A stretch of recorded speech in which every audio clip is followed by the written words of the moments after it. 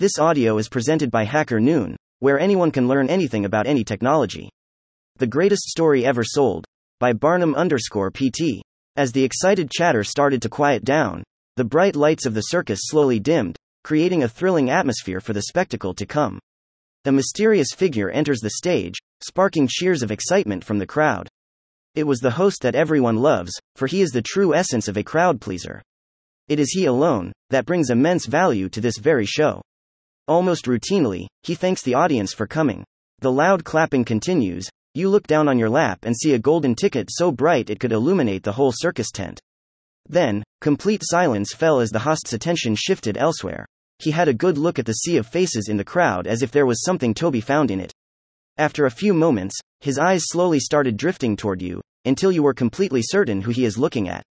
There was something curious, almost magnetic in his eyes, making you feel as if he was looking into the deepest parts of your soul. His stare was so tempting, you couldn't help but focus on every detail of this show that he prepared. He quickly snaps out of this moment of intrigue and announces the beginning of your adventure. Now that I have everyone's attention, may I ask you all to relax in your seats as the show is just about to start. A marvelous journey through space and time awaits. At the press of a button, the advanced technology straps you into your seat, while the headset is instantly transporting you to a different reality. This new virtual world that was projected onto your eyes felt just as real as your own. Each vibration, touch, smell, and sensation could be felt, as this is the most immersive experience that money could buy, and you can finally have a chance to experience it for the very first time. The circus quickly morphed into a giant coliseum before your very eyes. Down below you, sounds of loud chanting, as the masses cheer on the gladiators that perform a clash to the death. In the distance, you see the host disappearing behind a curtain on the central balcony, but he doesn't look the same anymore. You could swear that you saw the devil himself, but the glimpse just wasn't enough to know for sure. As the ground below you starts trembling, even louder chants start bringing the Colosseum down in a terrible earthquake. The whole scenery breaks into a million fragments only to gain shape again, forming a reality in which you are sitting on a small boat, taking a slow and calm ride down the river of time, rendezvous with destiny. The river's current pulls your boat towards a dock onto which you slowly step to take a closer look at the mountains in the distance and the colorful nature all around you. The air is rich with scents that only remind you of the joyful things in life, but as you make your first steps, a mirror emerges from the ground blocking your path and stopping you in your tracks. In it, you can see a reflection, but it is not your own. What you see is a young, hopeful face. It is a man, unknown by appearance but very familiar in a way you can't even understand yet.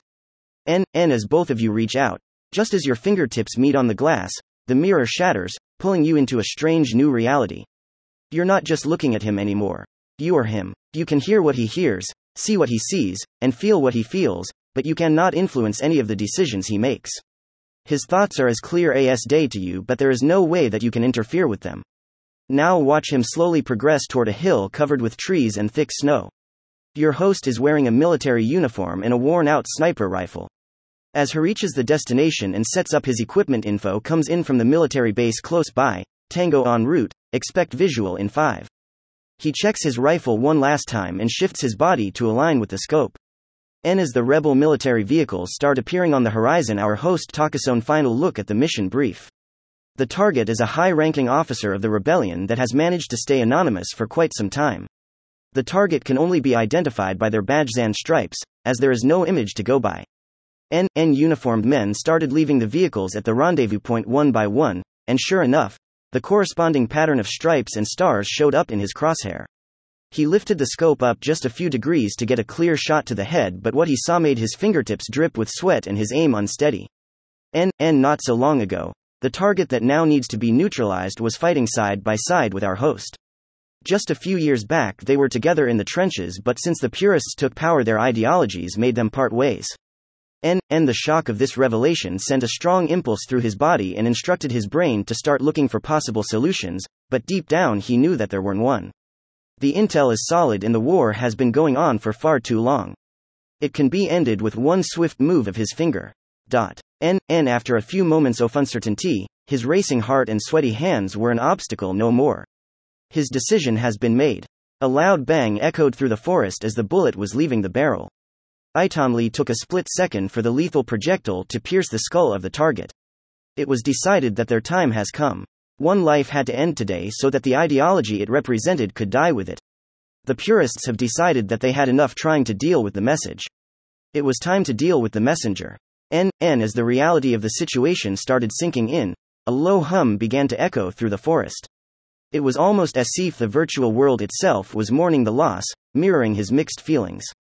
Suddenly, your body jolted as if awoken from a deep sleep. The humming grew louder, and the snow-covered forest started to blur and distort. The feeling was disorienting but familiar. It was the sensation of the transition you felt before, pulling you back into the river of time. The scenery changed quickly and the chilly forest was replaced by the gentle waves of the river. An original sin. As the river wound its way downstream, another dock appeared in your path. As you step on it, nature around you starts performing a symphony of gestures through the singing of birds and playful winds that dance through the trees. You can feel it radiating with joy ever since it felt your presence. Roots from the forest floor begin to grow and twist toward you, creating a pedestal from their intertwined strands. From this natural podium, a mysterious book emerges. The worn-out cover turns over, revealing pages filled with words and images you cannot discern. As the images flash before you, letters detach from the pages, swirling around you and forming a passage into a dark hallway. As soon as you step inside, your walk shifts. You can hear the clapping of heels, but it is not you that is producing this sound. It is a woman, walking through what seems to be a hallway of a church. In the distance, you see a priest entering the confession booth as your new host progresses towards it while slowly rehearsing the opening lines in her mind. She follows the priest, takes a seat, and initiates the confession by taking a deep breath. Woman. Forgive me, Father, for I have sinned, her voice echoed with dullness before she made a brief pause. After a long and painful sigh, she continued, it is the same as always. You already know. Priest. I understand, my child, but may I ask, is it fear that is stopping you from incorporating change in your life? Or is there something else that is preventing you to step into the light? Woman. At first I thought that it was fear, but after looking deep into the core of my being, I have realized that I fear no force that operates in this cursed world. For quite some time I did fear God, but it is with great regret that I inform you that this faith is slowly fading into darkness. What sort of God allows his creation to fall back to the deepest pits of hell even before its judgment day has come? Can you not see what our world has become, Father? It is not so long ago when I looked at mankind with hope and joy. All I saw in them was pure divine potential that only requires the force of their will to manifest itself in the physical realm. What has become of that? We were so close, but then, as if we fell for a cruel joke, we traded our freedom and creativity for an eternity of damnation. And as if that price wasn't enough, we now bow to synthetic intelligence, an entity so far beneath our minds that it shouldn't even have the right to birth name. It is all the ignorance and blind obedience that is preventing me from joining this circus act deprived of all meaning. Every time I try to fit into their new systems and rules, I feel this repelling magnetic force that makes me sick to my stomach.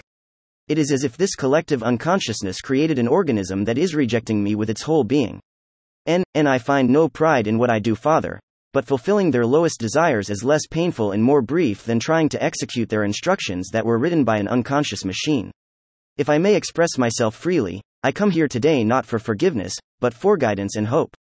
Priest. I can hear a lot of anger in your voice.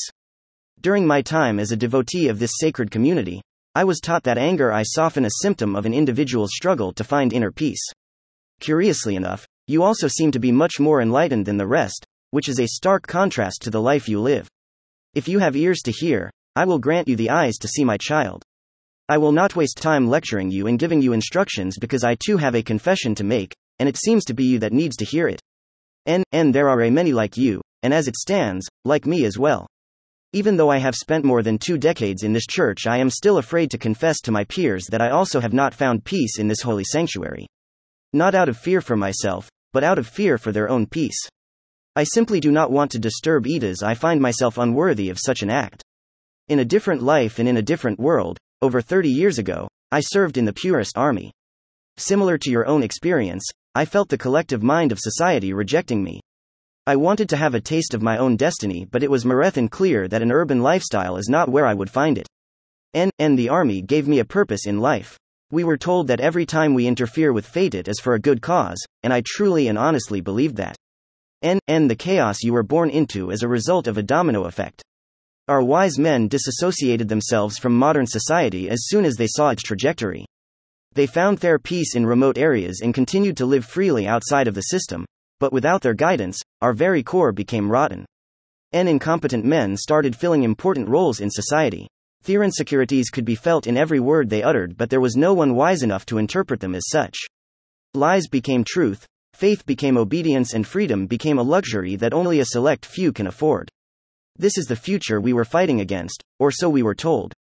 But just like those before us, we were blinded by the lies and our own pride. During that time, it seemed that we made immense progress, but when a key decision had to be made, God wanted me to make it. On that day I received information that I knew could be corrupt, but I decided to follow orders and gave the green light. Our best sniper followed my command and took the life of a rebel leader, only to take his own 15 years later when the truth came out and reality started settling in. After 15 long years of lies and deception, we have learned that he wasn't our enemy, but our only hope. By then it was too late anyway, and I do not know if anything would be different today if I was wiser in that moment, but all I can do now is pray and ask for forgiveness. I have nothing to offer you, except the truth, my child. There is no wisdom in this universe that will allow a conscious and righteous mind to live in peace in this wretched world of ours. All we ever created were excuses for our shortcomings, and our disputes revolved around who has conjured better ones. Our willful blindness led us straight into this abyss, and for that, I ask you to forgive me, my child. The woman found herself speechless. The situation was rather confusing, but those words that the priest spoke filled her heart with hope. After taking a deep breath, she answered, Woman. As you know, I am no stranger to bad judgment in life, so I can only assume how much bitterness our Lord rewarded you with. Why go back to him after all that, and why ask me for forgiveness, and not the one you serve? Priest. If he is up there, he requires no prayers, worship, or excuses. The God I follow and know does not condemn his children, nor does he punish them for their sins. That is what we, his children, do. We have spent thousands of years asking him for wisdom and grace, but every time he sends his blessings we start mocking them and ruling over them as if we alone were the creators of this heavenly gift. It took a whole lifetime for me to realize that the false idols we were warned about are the same idols we worship today. We have created a false image of our Creator through the myths and legends that tried to tell the same tales, and the corrupt nature of man had to distort their meaning to irrelevance. Woman. Forgive me for interrupting, Father, but I am not sure I understand what you are trying to tell me. Priest. Let me try and be more concrete. In our futile attempts to find excuses for our sinful ways, we have doomed our children for eternity, and for me, that is the gravest sin of them all. Each time we asked for courage, love, or happiness, God sent the bravest of his warriors in the form of an innocent child, but we would crush their hopes and dreams even before they get a chance to cross paths with them. Our devilish nature allows us to corrupt even the purest of souls. If it is a blessing or a curse, I will leave you to decide. By recycling old myths and interpreting ancient tales of our origin, we have created an abomination of what once was a great story of divine beginnings. No matter how many religions I explore and ask for guidance, I always see the same answer: our existence is a byproduct of the constant battle between good and evil. Without even knowing the true nature of these forces, we were ignorant and foolish enough to embody them in these malicious beings we call gods, angels, and demons. God does not have the ability to hate or punish, for God is the source of all good. God cannot cast Adam out of the Garden of Eden. Adam has to make that choice through the power of his own will. The serpent alone cannot make you a sinner. You need to open your mouth and take a bite out of the apple on your own. Our Creator gave you the ability to manipulate both light and darkness, and he wanted you to explore these powers within his own garden, but it was the devil that was wise enough to know that we're not worthy of such glorious beginnings. Look at our universe as an invention, and know that a noble and wise inventor will always allow his creation to be questioned and improved by others. This world we now have Tonger is nothing but a courtroom where God helplessly watches as Lucifer proves time and time again that we are not able to resist even the most benign temptations that he so cleverly plants in front of us. Every time God presents all of your good deeds as evidence of your divine origin, the devil brings forth the filth we live and bathe during every waking minute of our lives, and this cycle will not break until we decide that we have had enough. I ask you to look at your God not as your father, but as a loving mother. In the devil himself, try to find a spiteful bother that knows all of your weaknesses, sees through your every lie, and not your mortal enemy. Only then shall you understand that our true Creator is out there somewhere, fighting his own battles, for the sake of us all. And then ask yourself this: when he returns victorious from those raging wars, will there be anyone left to heal his wounds, or will he find death and destruction on his own doorstep as well? I was once told by an enlightened and wise man, if you are the only passenger awake on a speeding train that is spiraling out of control, the wisest action to take is to wake up the driver. Eyes wide shut. Just as he spoke those final words, loud chants were heard outside of the church walls. An angry mob is coming to take out the very last symbol of the old ways and let society embark on a futuristic path once and for all.